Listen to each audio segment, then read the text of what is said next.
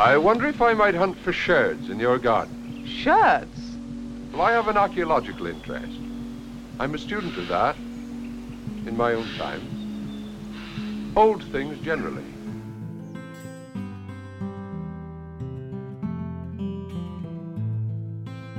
You're listening to Sherds Podcast, a journey through the outskirts of literature.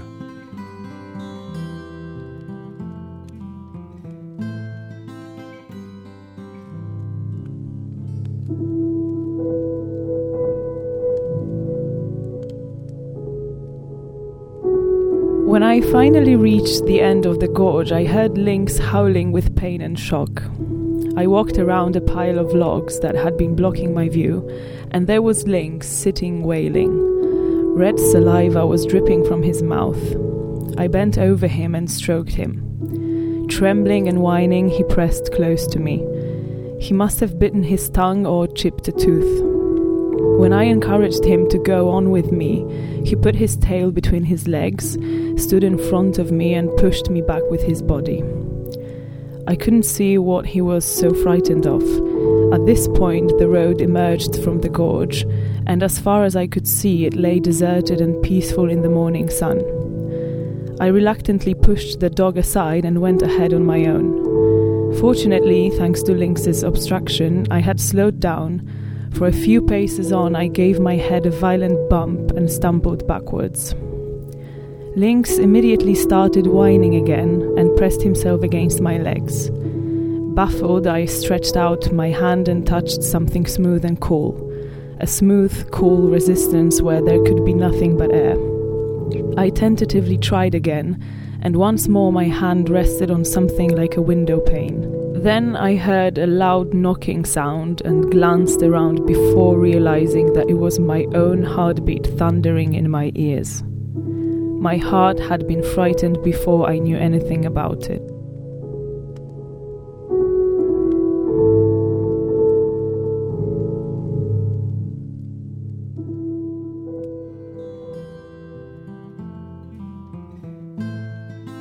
That was a passage from an early section of The Wall by Marlene Haushofer, which was originally published in German in 1963. The translation is by Sean Whiteside and is published by Quartet Books. Our protagonist and narrator is a woman in her 40s, who while visiting friends at a hunting lodge in rural Austria, finds herself divorced from all human contact when an invisible wall descends, cutting her small region off from the rest of the world. She is quickly forced into a struggle to survive and must learn to become self-sufficient.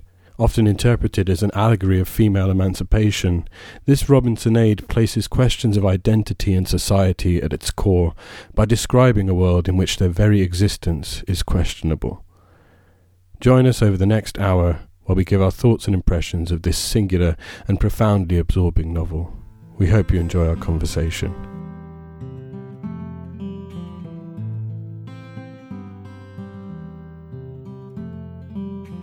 So welcome to episode 17 of Sherds Podcast.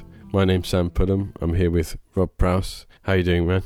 Oh yeah, very good, thank you, Sam. Glad to hear it, buddy. So we're talking about Marlene Haushofer's The Wall today, which was published in 1963 in German. How did you feel about reading this one, Rob?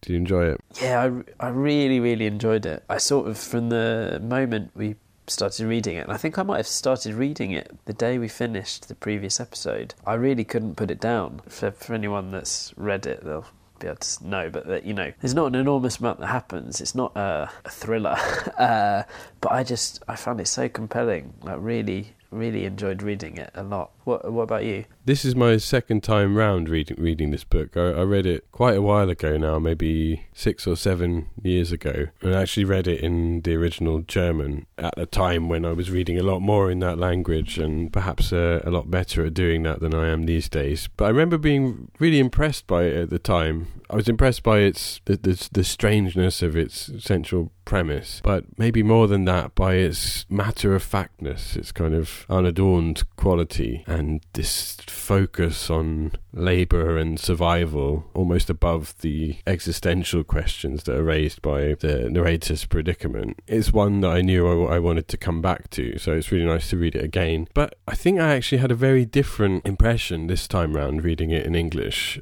I was kind of struck by different things and focused perhaps more on those aspects of the book that do pay more attention to the kind of existential questions raised by her circumstances. It's true for sure that the bulk of the book is concerned with everyday tasks that the narrator has to accomplish in order to keep on living. But I think, like Robinson Crusoe, to which is often compared, there is a lot of meditation and contemplation of the predicament. A lot more than I remember. A lot of emphasis on loneliness and isolation and fear. It's a much more contemplative book than I remembered. A lot more emotional. I don't know how you feel about it, Rob, reading it for the first time. Does one side of it stand taller than another? The sparseness of the narrative and the language as well, and yeah, certainly the kind of like very matter-of-factness gives a kind of certain peaceful quality to the book. There's things I've read, I'm trying to think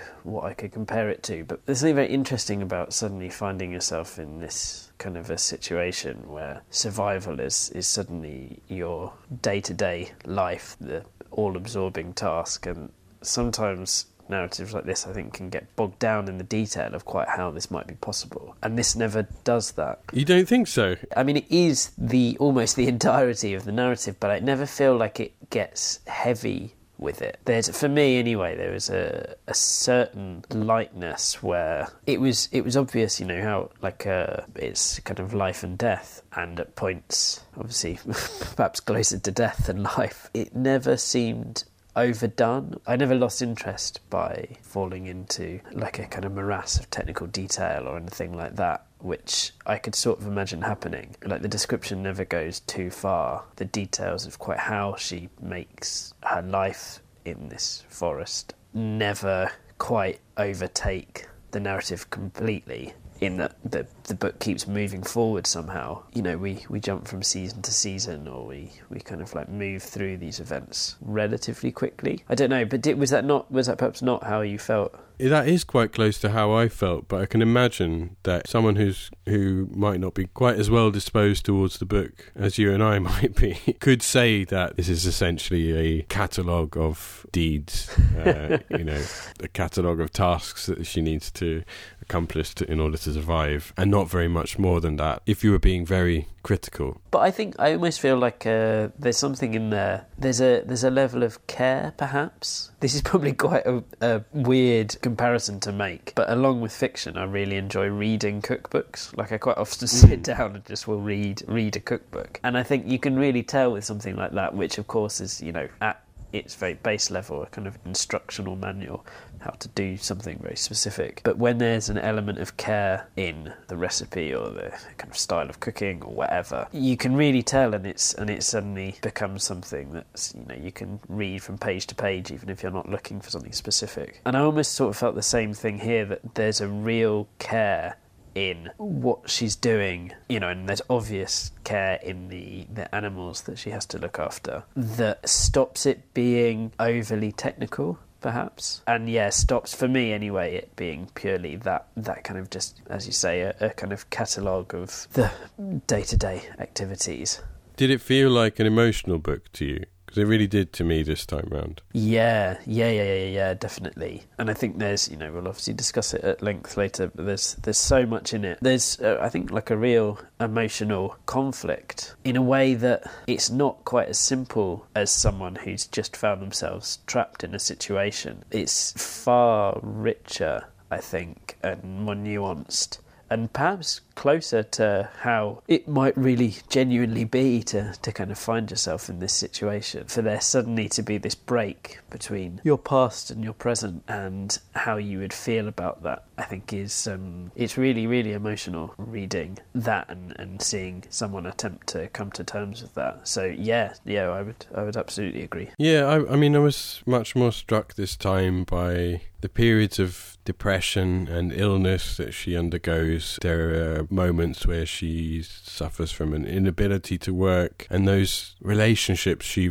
forms with the animals and the toll that takes on her were very affecting, especially the way in which she almost forces herself to develop a kind of resistance to emotional connections, and perhaps never quite succeeds. I think, is it Pearl, the name of the first cat that dies? Yeah. In that windstorm. And she makes a conscious decision not to place too much emotional weight on companionship, and that seemed very central to the book, the absence of companionship. And I also feel like potentially stylistically, in that we're kind of reading a journal after the fact, sort of like after 2 years has passed. So much is present in its absence that very deliberately, perhaps, the narrator, she is leaving stuff out because the need to survive kind of trumps this desire to build these emotional attachments that perhaps she realises actually could be quite dangerous, or could lead her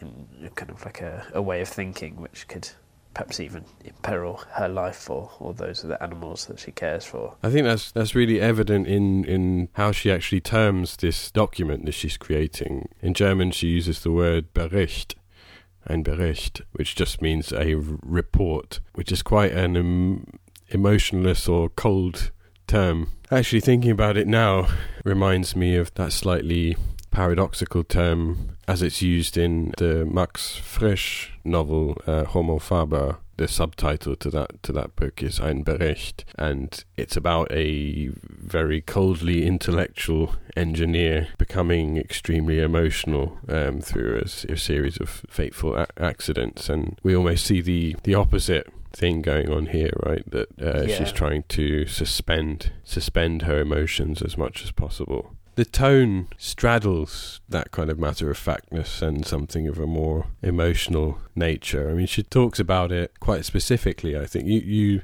before we started recording, I think yesterday or the day before, you asked me, why is she writing it? Why is she doing this? And there's a passage that kind of gets to the heart of that, I think. She says, "Sometimes I try to treat myself like a robot. Do this and go there and don't forget to do that. But it works only for a short time. I'm a bad robot. I'm still a human being who thinks and feels, and I shall not be able to shake either habit. That's why I'm sitting here writing down everything that's happened. I'm not worried about whether the mice will eat my notebooks or not. Writing is all that matters. And as there are no other conversations left, I have to keep the endless conversation with myself alive. It will be the only report that I shall ever write, for when it is written, there won't be a single little piece of paper left to write on in the house.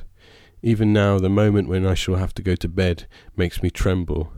Then I shall lie with my eyes open until the cat comes home, and her warm proximity will give me the sleep I long for. Even then I'm not safe. If I'm defenceless, dreams can assail me, black dreams of night."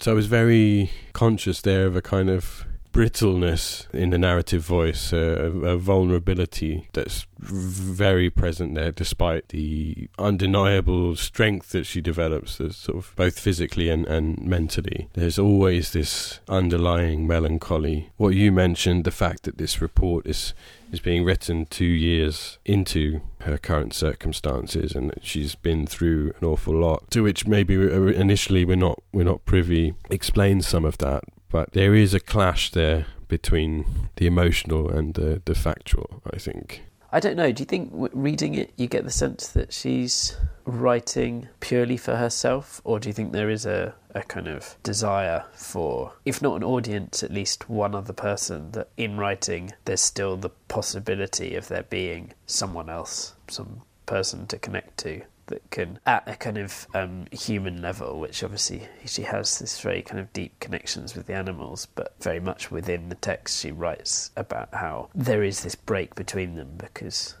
there's, I guess, like a different level of consciousness or a different way of interacting with the environment, something that actually she seems quite jealous of at points. Do you think perhaps it's a kind of way of keeping alive this idea that there might be at least one person out there still? Yeah, I think so. I think it's sort of implicit in the fact that there's more writing than appears in this document. She tells us that she's been keeping something closer to a diary, that before embarking upon this report, she has notebooks with just her daily deeds, right, that she's using as a sort of that now she's using as reference for this endeavor. There must be some consciousness of the possibility of a reader, despite what she says. Yeah, I think you're right. The fact that she says, writing is all that matters suggests perhaps that it is about maintaining her sanity to a degree. And if sanity can only come by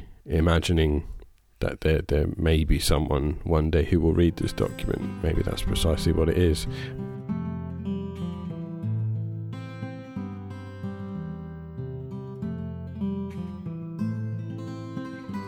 So I'll say something about Marlene Haushofer's life. Actually, that I had a wealth of information as I got Daniela Striegel's biography of Marlene Haushofer, and there's also this wonderfully detailed website, marlenehaushofer.ch. And yeah, there was so much information that I really had to sift through and take out a few interesting points. If a listener does want to find out more, I'd really recommend that website, marlenehaushofer.ch. It's a German language website. I don't think there is a great deal available in English, sadly. Marlene Haushofer was born in 1920 in the village of Frauenstein in Austria, and in fact her name by birth was not Haushofer but Frauendorfer. Anyone that knows a little German will recognize in that word Frau something perhaps quite fateful, perhaps. The biographer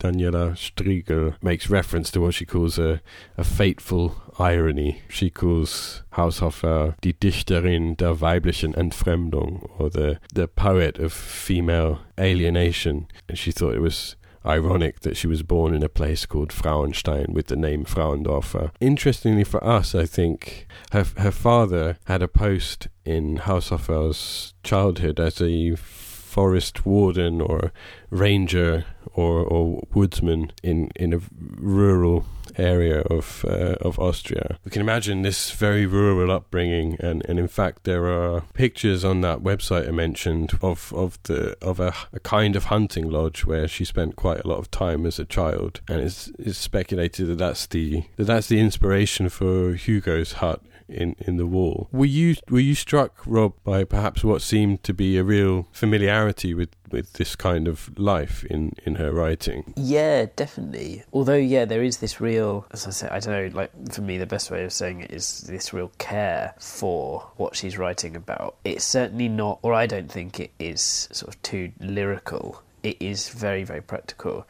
And it really strikes me as a writing of someone who has spent time here, but also is very kind of in tune with the way of life that people must have had for kind of centuries living in these regions. At times, it reminded me slightly of the Nan Shepherd Living Mountain. I mean, that is at points very lyrical, but there was also at base a kind of appreciation or a knowledge that I think only comes with actually spending a lot of time and really living in a place. And that's really what I felt with this. And I think there's again with this care, like a certain dedication to getting things right. So although I think it never becomes overly technical, it's certainly very believable in its descriptions. And I read, and actually unfortunately I don't have the reference for where I read this, but and I imagine this might be something you come to in a minute, but this book was written in multiple drafts. And I think it's in a letter to a friend she writes how one of the things that really slows down the writing is that she's constantly fact-checking and making sure that every element of the kind of natural environment and the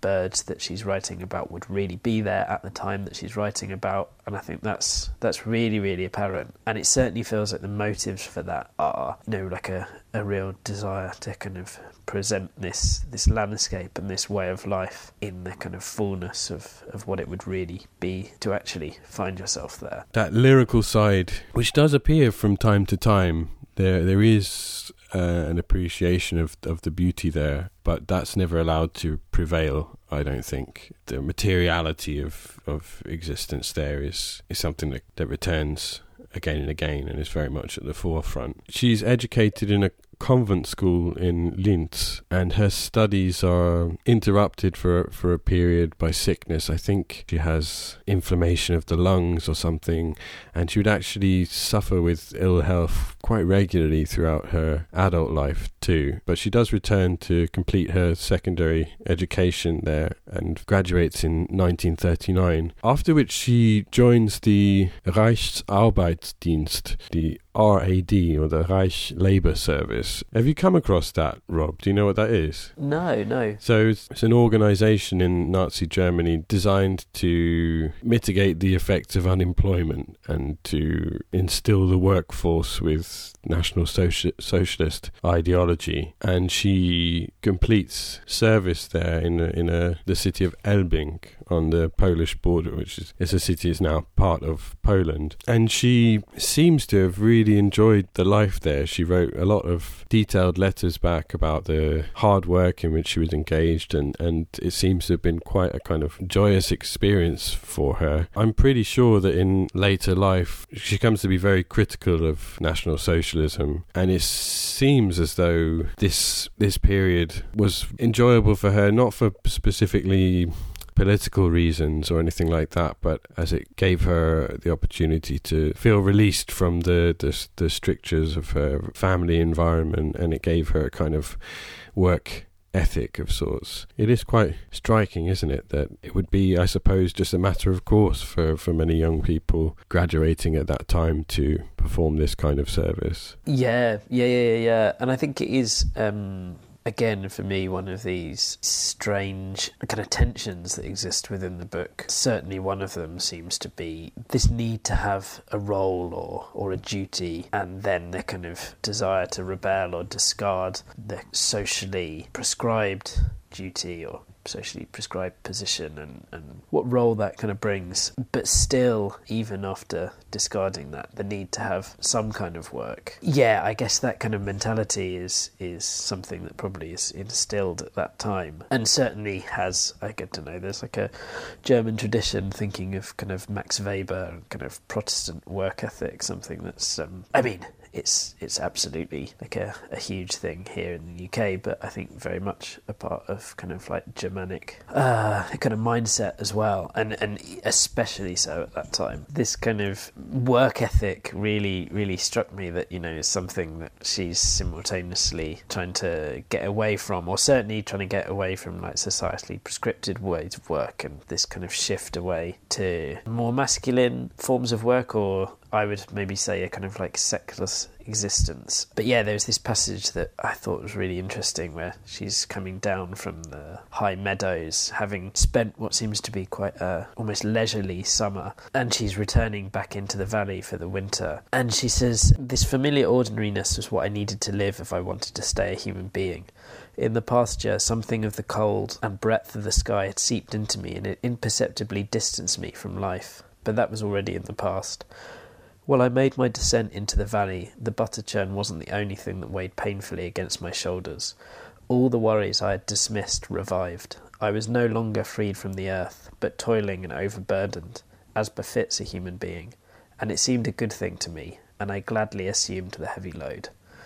And this, I mean, it's like so steeped in, for me, what is like a very kind of like almost like Christian martyrdom, that, you know, you gladly assume the heavy load, really sums up this like particular tension that she seems to have here. Not to complicate things, but I think that she is Catholic. I mean, I know it doesn't matter. It's not about her religious feelings or anything. Of course, it's not about that, right? It's not about individual cases. And of course, I guess, even though, the Weber thing is very much about kind of like a Protestant idea that Catholicism in Germany is like a huge thing, and still very much bound up with the kind of idea of a certain martyrdom, although it's slightly different. Certainly not the kind of ascetic existence that she lives in the forest, but definitely still this kind of like need to labour for something greater than yourself or something imposed from without, perhaps, to kind of shape your life or give your life some kind of meaning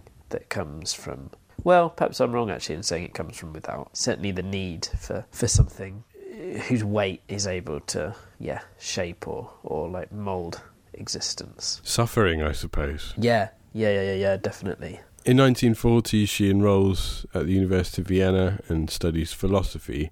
And I think I'm right in saying that she never completes those studies. She has a number of breaks and eventually comes back to Graz to study rather than in Vienna. But I think her studies are broken off entirely during the war. She marries Manfred Haushofer in 1941, and he spends the war years completing his medical studies and also becomes severely ill and is convalescent for a long time. Just before the end of the war, they're forced to flee as a couple from Graz because of the approach of Soviet troops, and interestingly, they flee by bicycle, which I thought was quite a strange image to have. And they make their way to Frauenstein, where Haushofer grew up, and eventually settle in Steyr, where she remains until her death. And it's after the war that she begins to publish fiction, and a number of novels appear and collections of short stories with quite favourable but fairly small-scale responses, I think. Unlike more famous writers of the period, such as Ingeborg Bachmann, she didn't live a particularly, what might be perceived as a sort of writerly or artistic lifestyle. She wasn't particularly bohemian, but stayed at home looking after her children and her husband, and apparently intensely disliked public appearances, readings, and so on. She also suffers with depression and quite a number of other ailments. She has lung disease and high blood pressure, chronic fever and anemia. In 1958, she has a sort of dizzy spell in the city and falls from the open door of a tram, damaging her back quite severely. It doesn't seem like she was a particularly fulfilled person. But clearly her writing was very important to her. I mean, there's a letter, I think it might be the first reference to the wall in any of her correspondence. She writes to a friend called Hans Polak, and she says, "The novel is complete in my head. Please cross your fingers for me that this time nothing shall stand in the way. It is very difficult to write because only one character appears and there isn't a single line of dialogue. If I don't manage, I shall at last live like an ordinary person.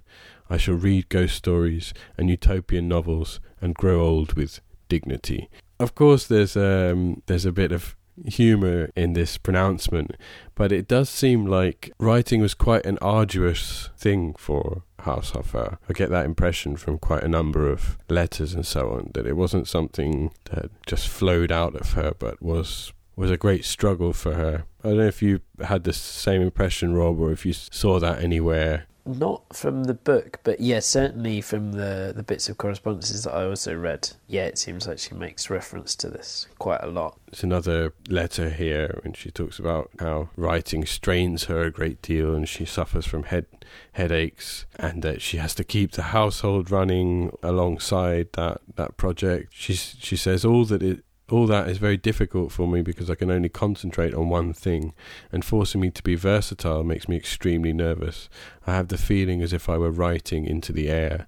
Which is quite an interesting phrase, I think, when we consider the potential lack of any reader for the document that the protagonist is writing. Well, she does eventually receive an audience, this book, The Wall, will eventually become her most celebrated and popular novel, and it's awarded the Schnitzler Prize. It's not clear to me quite how celebrated the novel was during her lifetime. I mean, she dies 7 years later at quite a young age of 49. She dies of bone cancer after an operation in Vienna. In some of the sort of secondary material I was reading, I would hear her referred to as a forgotten writer, in material written in the 1990s and even as late as 2000, she's referred to like that. So even though she received this prize, her popularity doesn't seem to have been very long-lived. Of course, now that's quite different. There's even a film made of this book, which neither of us have seen yet. I think we're both saving that until after we've finished discussing it, right? But it does seem like now she is receiving the kind of attention, both critical and popular attention, and the translation has been very well received as well. I also resolutely decided to wind the clocks daily and cross off each day in the diary. At the time, it struck me as very important. I was practically clinging to the meagre remnants of human routine left to me. Incidentally, I've never abandoned certain habits. I wash myself daily, brush my teeth, do my laundry and keep the house clean. I don't know why I do that. It's as if I'm driven by an inner compulsion. Maybe I'm afraid that if I could do otherwise, I would gradually cease to be a human being and would soon be creeping about, dirty and stinking, emitting incomprehensible noises. Not that I'm afraid of becoming an animal. That wouldn't be too bad, but a human being can never become just an animal. He plunges beyond into the abyss. I don't want this to happen to me. Recently, that's what has made me most afraid, and it is out of that fear I am writing my report. Once I've reached the end, I shall hide it well and forget about it. I don't want the strange thing that I might turn into to find it one day. I shall do all I can to avoid that transformation, but I'm not fool enough to believe with any confidence that what has happened to so many people before me could not happen to me.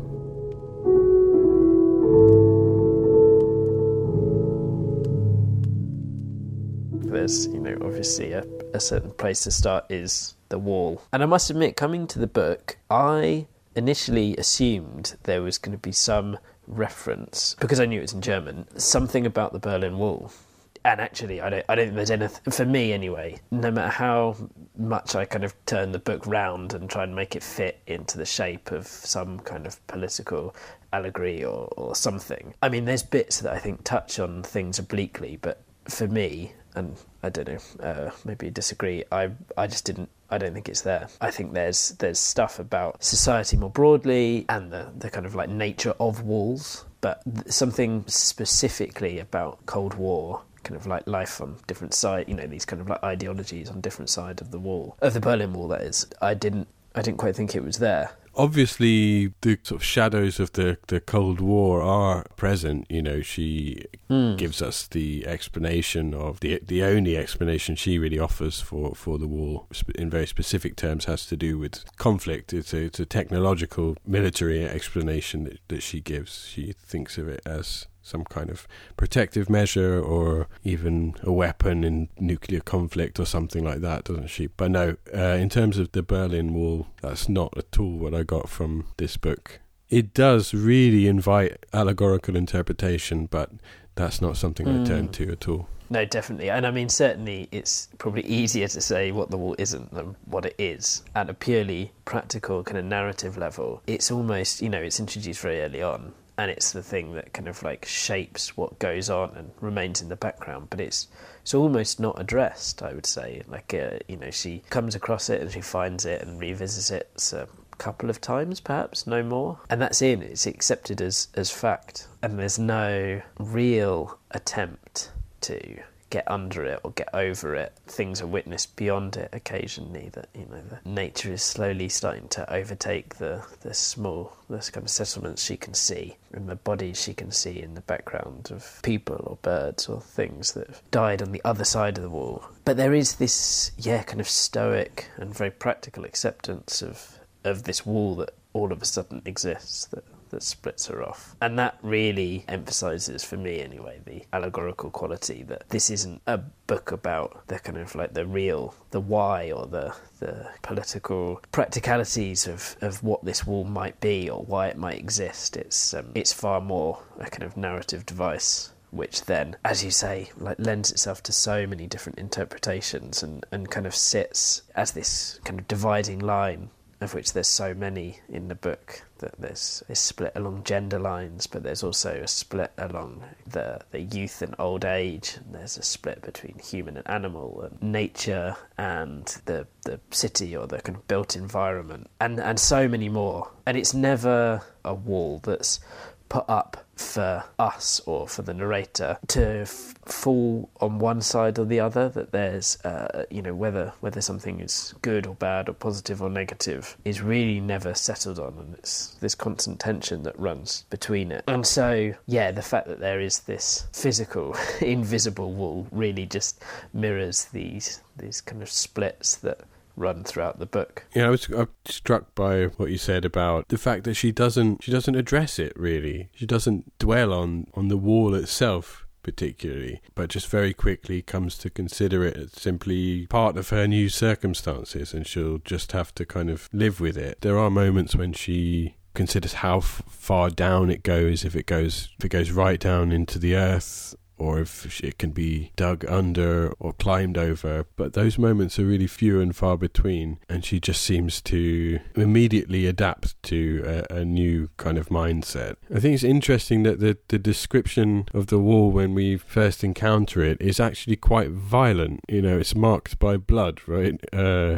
The dog, Lynx, ironically named dog. I don't know whether we actually see this described, but he runs into the wall, or we're given to understand that he has run into the wall and perhaps bitten his tongue or chipped a tooth, and that red saliva is dripping from his mouth. So the dog is bleeding, and then there's this little bird, a nuthatch, with its head caved in and its breast flecked with blood. She beats against the wall and hurts her fists. Everything seems to be telling her that this is a violent rupturing of her existence. All those injuries and deaths and that blood seem to be kind of compelling her to react emotionally. And yet she doesn't really, which I think is quite strange. I think in a matter of paragraphs, she is thinking about practicalities. She begins measuring her island, in inverted commas. Her recourse is to reason immediately. And it was, for me, something that really shaped the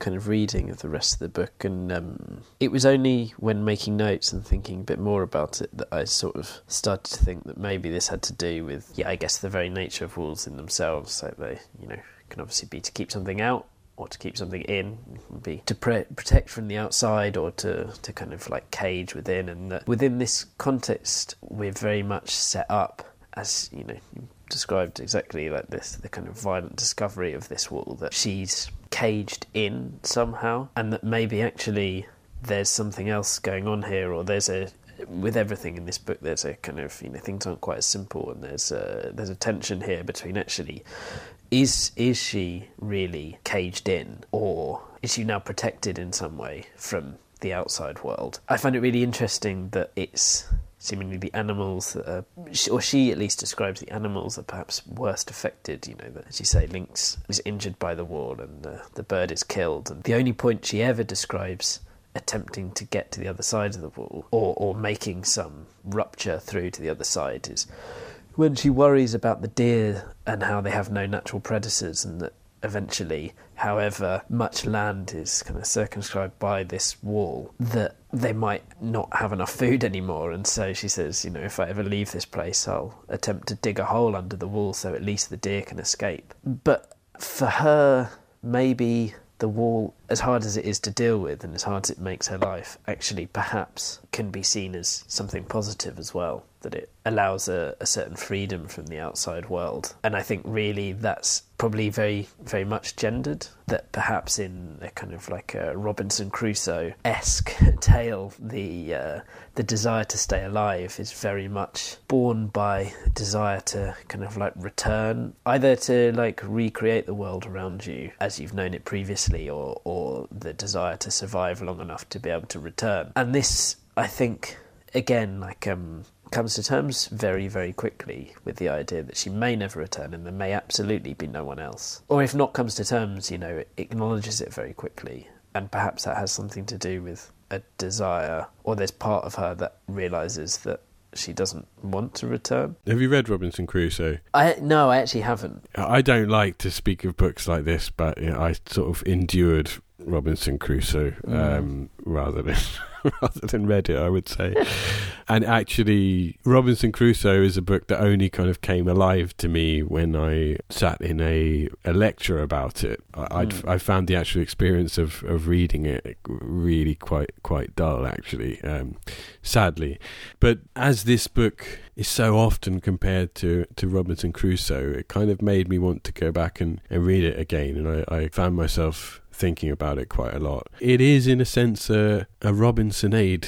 You know, it's a kind of version of that story. And so I was thinking very specifically about this moment when she encounters the wall and her emotional reaction to it. And my memory of Robinson Crusoe sort of told me that, gosh, I'm sure he was much more emotional than the protagonist of The Wall. I seem to remember him being very, very distraught about the circumstances and melancholy and so on. So I actually went back to it. I looked at that moment, and this I'll read you this bit, the moment of the shipwreck. I've edited one sentence out of it just to make it quicker, but this is pretty much how it goes. So he says, I walked about on the shore, lifting up my hands, and my whole being, as I may say, wrapped up in the contemplation of my deliverance, making 1,000 gestures and motions which I cannot describe, reflecting upon all my comrades that were drowned, and that there should not be one soul saved but myself. For as then I never saw them afterwards, or any sign of them, except 3 of their hats, 1 cap, and 2 shoes that were not fellow. So that's the emotional part. And then after I had solaced my mind with the comfortable part of my condition, I began to look around me to see what kind of place I was in and what was next to be done. And that's a matter of two paragraphs that are spent considering that. It's actually very similar, that turn to reason and practicality. It was certainly something that struck me in this book immediately. And I sort of wonder with Robinson Crusoe how much his immediate turn to practicality is a nature of when it was written, that perhaps that kind of emotional turmoil wouldn't have found its way into the writing in quite the same way that we might expect something written in the 1960s. Yeah. But I suppose even in Robinson Crusoe, as short as it is, laments his lost comrades, and this is something that just never happens. We return briefly to our narrators, 2 friends who've gone off to the city, never to return when the wall goes up. But really, I don't think she even expresses a wish that they were here. No, she even says that it might have been better if she had been with them and perished on the other side. Yeah, which is as close as it gets to expressing that. In some ways, it is a kind of very human reaction, or a reaction to sort of space and physical circumstances that immediately impresses itself upon one's psychology, a kind of resignation there. I don't know. There was this. I read this article by Hugo Caviola called "Behind the Transparent Wall," in which he considers the wall as a kind of ontological disruption. That is, one that immediately eliminates the reality outside of itself. He says, the wall falls into 2 ontologically distinct spheres, the enclosure and the world outside. To fully understand the hybrid nature of the wall, it has to be perceived as the absolute cataclysm which shatters and erases the narrator's previous life. The cataclysm alluded to by the narrator as a man-made Katastrophe von riesigen Ausmaß, that's a catastrophe of enormous scale or enormous scope, is perceived as the result of man's compulsion to understand the world. So I suppose the result of scientific or technological experimentation. And he goes on, the emergence of the wall stuns the narrator's mind to the point that her interest in understanding the nature of the barrier is strangely erased. Once there, the wall is the all-determining condition of both her mind and her life. And I thought that was quite an interesting reading of it. This idea that the wall functions as a kind of ontological prison, as it were, that the new reality is immediately accepted and confronted directly precisely because it has erased other possibilities. That same writer will go on to say that the wall becomes the new frontier of her mind, and that maybe that is what I meant when I said that it's quite a human reaction, that you suddenly can't think past this circumstance. The wall has eliminated her concept of self in relation to others, and her social roles no longer exist there. I don't know what you think about that. I mean, in some ways it's not entirely convincing to me, but I would absolutely agree with that, but with the slight modification that I think that that's absolutely true, and there's certainly I think a very human reaction there, and I think that's maybe when I said earlier that perhaps this is very much like actually how we might genuinely be in this situation. I think that the desire to stay alive and to try and create some kind of a life for yourself, no matter how much it is kind of like a hardship, is incredibly strong. But I think the kind of modification I'd want to make is that actually there's something that makes this easier for her, in that it allows her far more easily than it would be had the wall not been there to discard the pressures, social pressures, the social necessity to conform to certain ways of being, and it allows her to move beyond those and to kind of change her way of living to something that perhaps is something she feels more comfortable with. And the way she writes about her life, it gives her a sense of purpose and something that at like a bodily level she can engage with. She talks about her physical body changing and how that's kind of like a very natural process, and that maybe the counterpoint to that is that I think her age is really important here, that she talks so much about childbirth and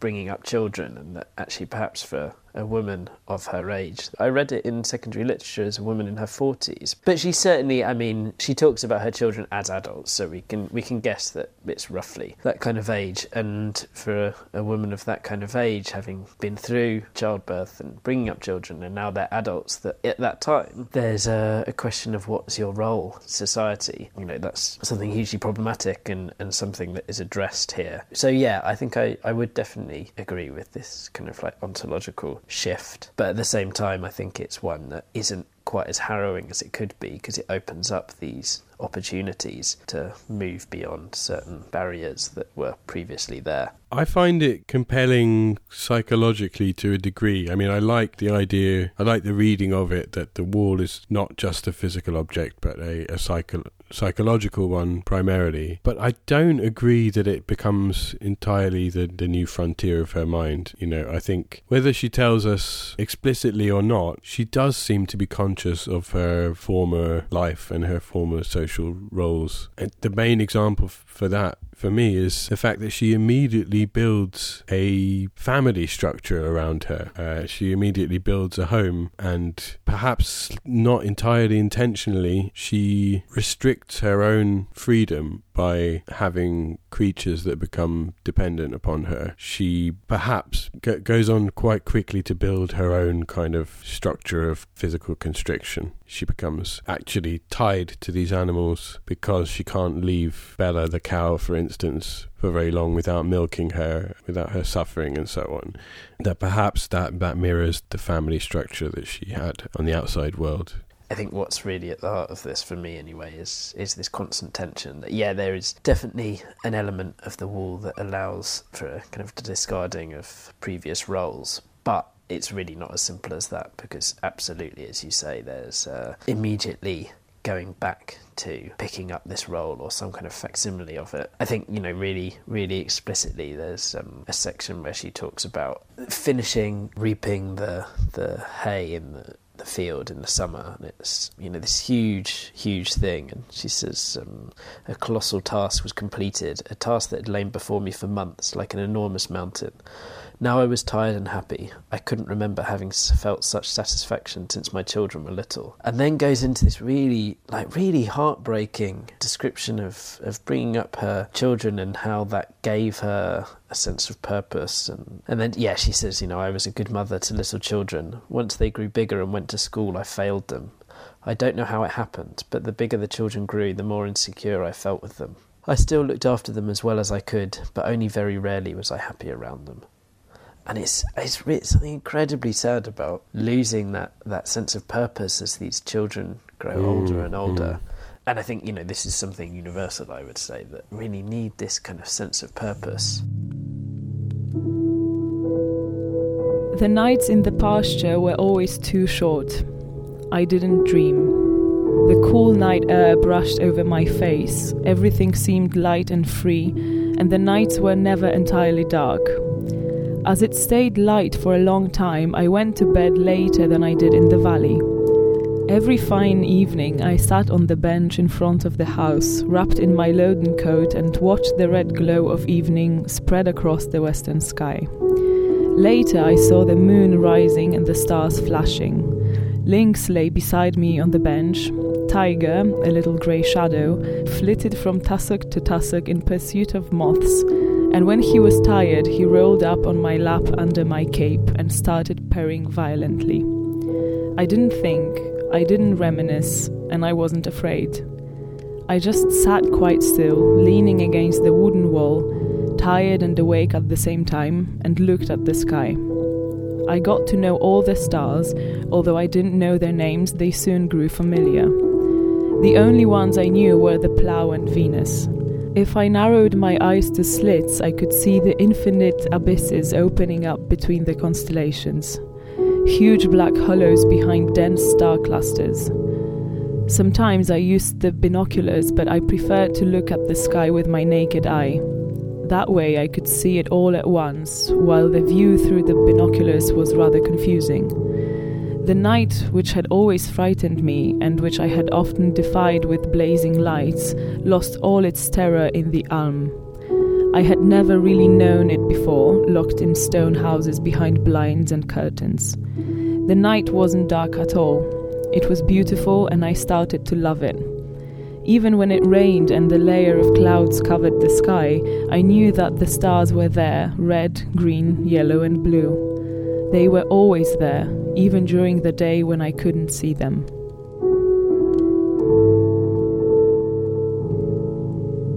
And I think for when the book's written, it's amazingly prescient to, be written at this point, because there's so much for me that links with kind of like hippie movement and dropping out of society and back to nature. And there's large parts of this which really are in step with that at this, very early stage.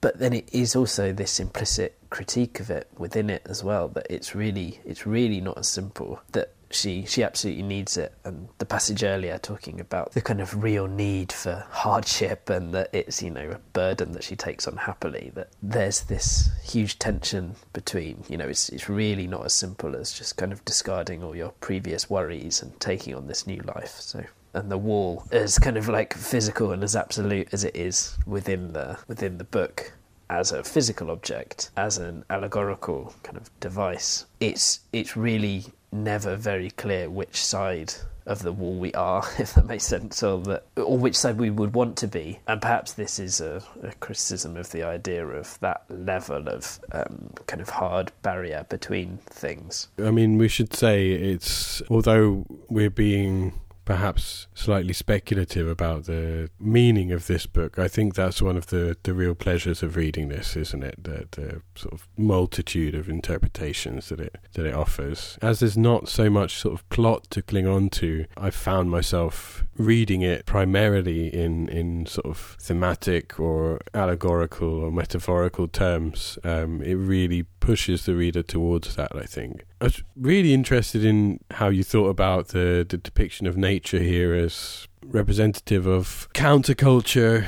or something like that. I'd be really interested to hear more about that, because I thought about nature in this book in a very different way, in more traditional or traditionally broadly Germanic cultural terms. I think it's interesting to think about it as maybe a cultural or literary artistic allegory of sorts. In so much Germanic culture, the landscape and natural beauty is central. It's the focus of endless paintings, novels and philosophical essays and symphonies, and it's everywhere. And I've found myself thinking of the very sort of archetypical image of of that ideal, its sort of quintessence, as the Caspar David Friedrich painting, the Wanderer above the sea of fog. You know that painting, right, Rob? Yeah. Yes. You know, and the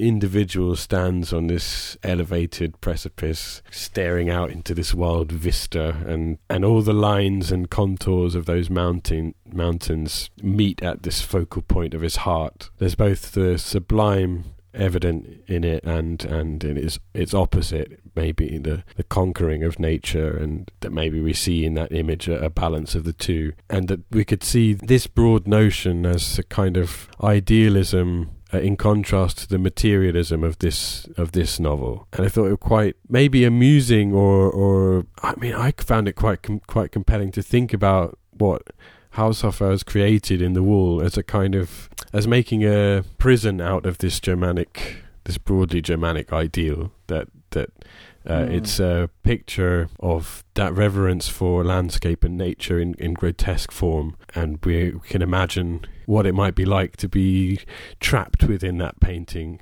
and have to deal with it in real terms. You know, we could think about the narrator being trapped inside a German romantic text, and that in fact the land premise for a horror story. Yeah.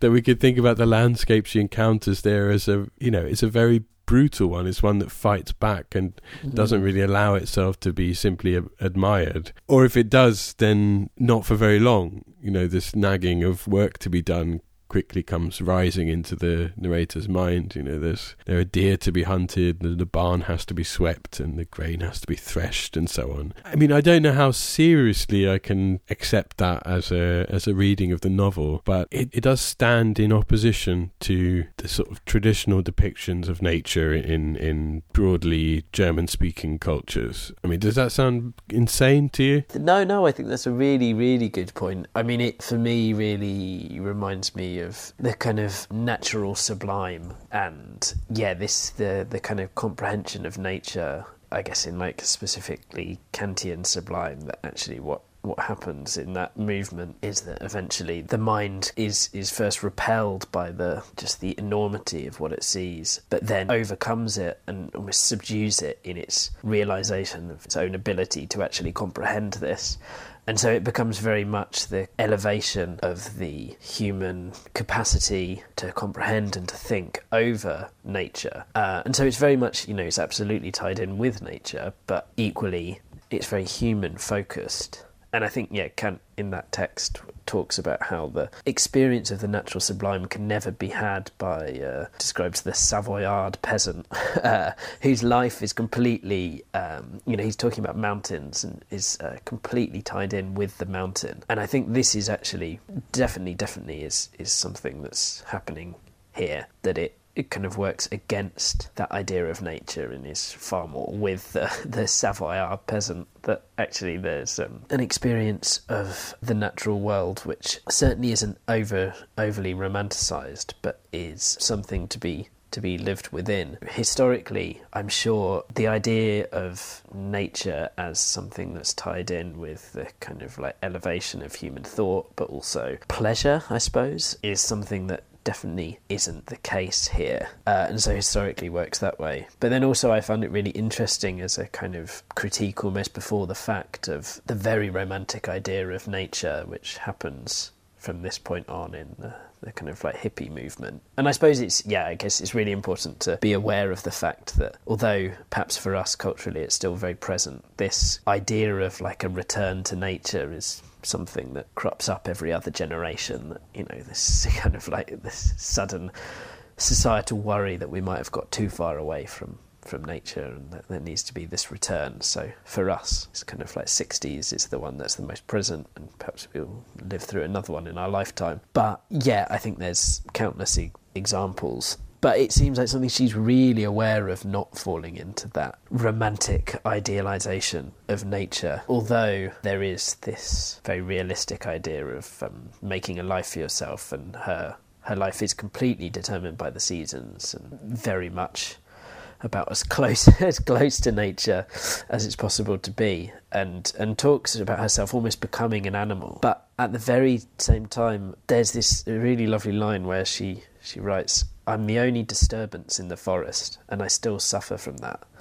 And so there seems to be this huge awareness at the same time that no matter how much she might feel herself almost becoming an animal, or is incredibly in tune with the seasons and sort of begins to notice the patterns and the way of actually living there, that she's still perhaps not meant to be there, and that she's this disturbance. For me, reading this book, it seems incredibly modern. I found it almost quite hard to believe that it was written in 1960. And so I think for that reason I kind of associate it with perhaps historical events that come after it. And so this, for someone living in quite a small town in Austria, actually, I think the kind of counterculture movement probably isn't particularly present. No, maybe not.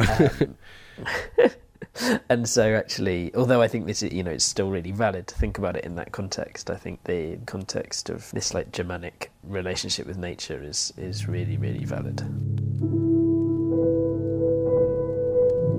The womanliness of my 40s had fallen from me, along with my curls, my little double chin and my rounded hips. At the same time, I lost the awareness of being a woman. My body, more skillful than myself, had adapted itself and limited the burdens of my femininity to a minimum. I could simply forget I was a woman. Sometimes I was a child in search of strawberries, or a young man sawing wood, or, when sitting on the bench holding Pearl on my scrawny lap watching the setting sun, I was a very old, sexless creature. Today, the peculiar charm that emanated from me back then has left me entirely. I am still scrawny but muscular, and my face is crisscrossed with tiny wrinkles. I'm not ugly, but neither am I attractive, more like a tree than a person, a tough brown branch that needs its whole strength to survive. If I think today of the woman I once was, the woman with the little double chin who tried very hard to look younger than her age, I feel little sympathy for her. But I shouldn't like to judge her too harshly. After all, she never had the chance of consciously shaping her life. When she was young, she unwittingly assumed a heavy burden by starting a family, and from then on she was always hemmed in by an intimidating amount of duties and worries. Only a giantess would have been able to free herself, and in no respect was she a giantess, never anything other than a tormented, overtaxed woman of medium intelligence, in a world, on top of everything else, that was hostile to women, and which women found strange and unsettling. She knew a great deal about many things, and nothing at all about many others.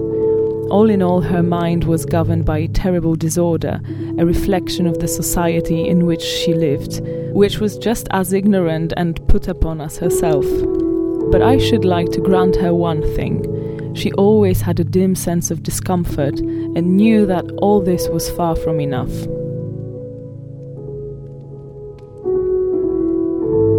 Yeah, so I wonder what you thought about this. The traditional reading of the novel seems to be one of feminine empowerment, and I'd sort of wondered how convinced you are by this reading. I found an article that addressed that very directly by Dagmar Lorenz called Marlene Haushofer, eine Feministin aus Österreich, and she writes of how the only male character, or character in inverted commas, is Lynx, the dog. In fact, there's Bull as well, isn't there? But that the dog has, to all intents and purposes, moved into the role of companion and almost of a husband. And she says that in this loneliness as a matriarch of the creatures remaining to her, the heroine is able to freely unfold her power, dexterity and independence, which was stunted in the civilized world, and to live up to her own ideas. And she quotes a passage from the novel when the protagonist is thinking about the huntsman whose hut she visits to sort of scavenge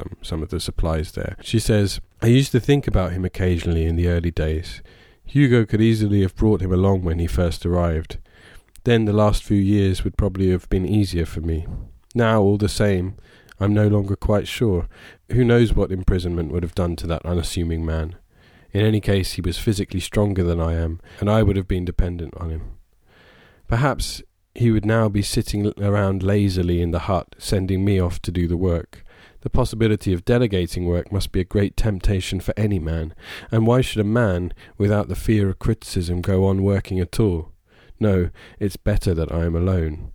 I mean, that passage undeniably does seem to point to a reading of empowerment quite straightforwardly, I think. But I wondered what you thought about this particular way in which the novel has been read. Yeah, I mean, I think it's certainly like a really very, very powerful strain that runs through the novel, and we could pick out loads of passages where really explicitly this comes to the fore. But I also feel it does it a bit of a disservice to think about it in such simplicity, well, not that simplicity, but in such a straightforward way, because I think actually what she's doing here is way more complex, and is at a certain level, yeah, absolutely, that's what's happening. You know, she talks about the world that she had inhabited previously as one that, on top of everything else, was hostile to a woman, and in which women found strange and unsettling. And then goes on to say, you know, she always had a dim sense of discomfort and knew that all this was far from enough. So yeah, absolutely, there's like a huge critique of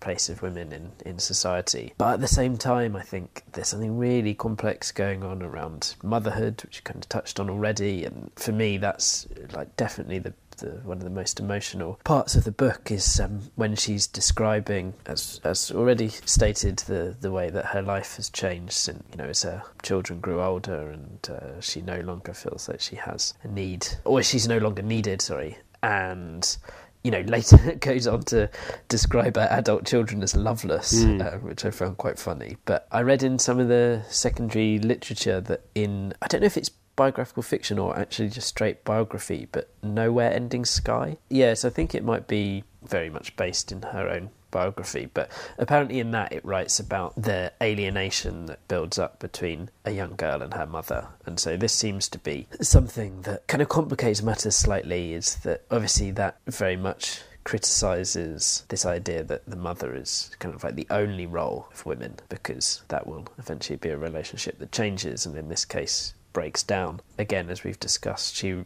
really strives for this kind of need. But for me, one of the things that really starts to question that is that she, I don't know, is definitely reacting to a situation where she finds herself alone and can do all these things. But I think like she moves into like a place that maybe is slightly out, or imagines at least a place outside of those gender, specifically binary ideas of gender. There's a passage that I really love that I might read out in full if that's okay, where she says, "My body, more skillful than myself, had adapted itself and limited the burdens of my femininity to a medium. I could simply forget I was a woman. Sometimes I was a child in search of strawberries, or a young man sawing wood, or when sitting on the bench holding Pearl on my scrawny lap watching the setting sun, I was a very old, sexless creature.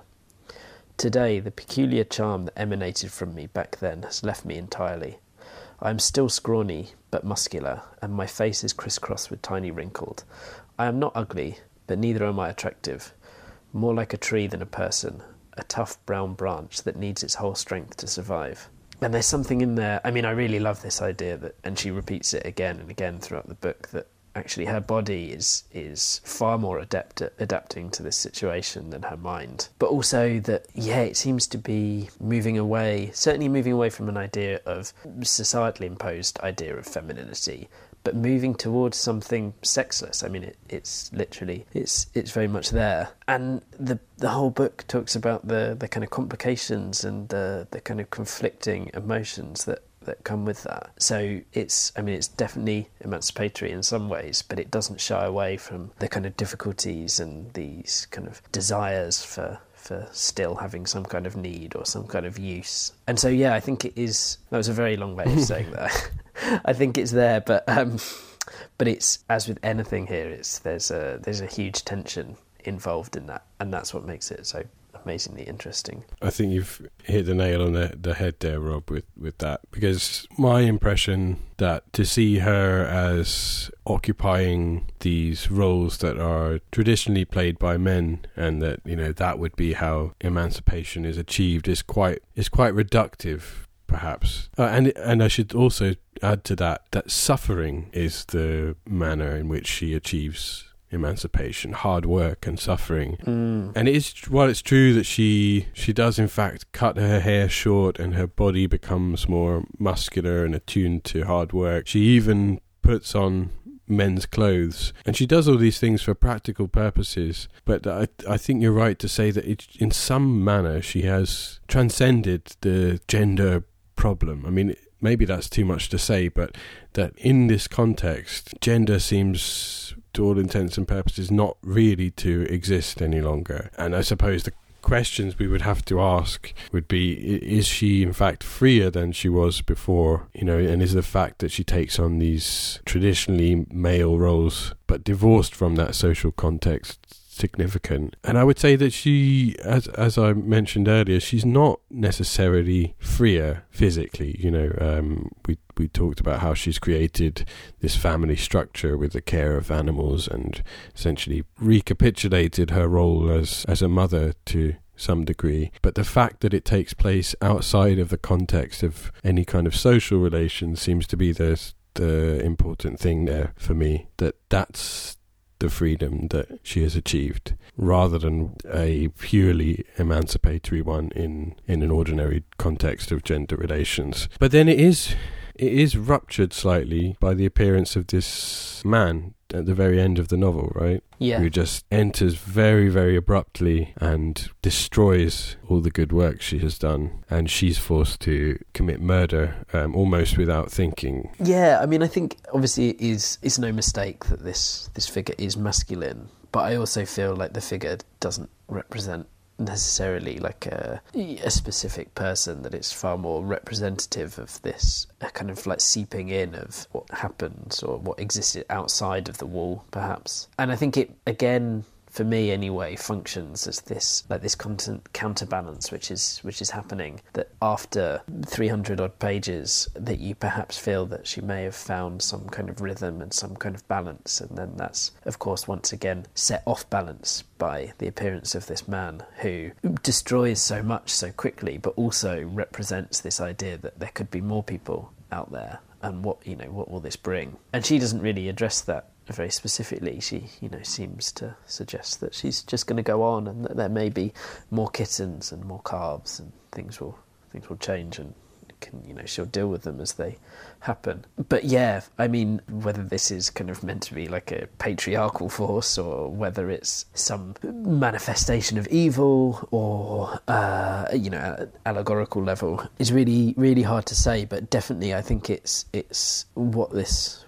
novel does constantly is kind of knocks you off balance and shows that nothing is ever particularly stable, or it gets into kind of like a pleasant rhythm, and this happens again at the end. And so I think certainly the feminist position that the book takes up, that's definitely part of it, but I don't think it's the whole, even with this emergence of the man who kind of wreaks destruction. I find it really difficult in purely narrative terms. Maybe this is very harsh, but it feels like the novel has to end somehow, and that this is the kind of a reverse Deus Ex Machina kind of affair, that rather than someone being saved, it is someone entering to put a full stop on the narrative somehow. I was very much inclined to read it in those gender terms, that it's just this violent force which she has tried so hard to avoid for over the course of these 2 years. She talks about how it pained her every time she had to go out hunting for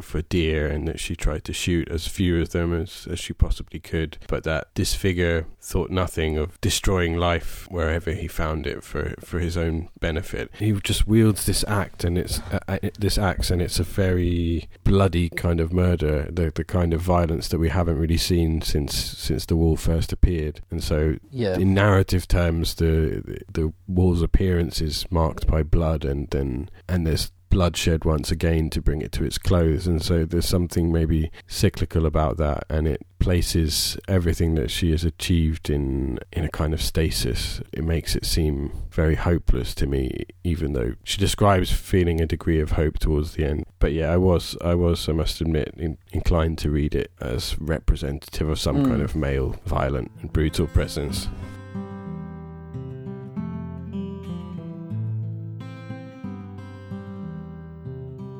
Final question, Rob. How many sherds are you going to give Marlene Haushofer's The Wall? I think I might go for a 9. Found it incredibly thought-provoking, and in its own way very, very strange. Like really kind of slow burning, but it really got under my skin. It's somehow quite a quiet book, despite the very violent ending. Yeah, like a really, really amazing. I mean, I think it's something that deserves to be known far more than it is, even though obviously it's gained in popularity a lot recently. But yeah, really, really fantastic, I thought. What about yourself? Yeah, actually discussing it with you and thinking about it in a lot more detail has given me a sort of renewed appreciation for it. It's really a wonderful book, and I was much more conscious this time round of the beauty of its construction. It's in the meditative moments that this book really shines for me. I'm going to give it 7 sherds, I think. Really enjoyed it, perhaps not quite as much as you, but I think it's a really special one. We hope you've enjoyed this episode of Sherds Podcast. If you have any questions or comments about our conversation, please write to us at sherdspodcast@gmail.com. You can also follow us on Instagram or Twitter, and if you like the show, please support us by leaving a review on iTunes. Thank you for listening, and we'll see you next time.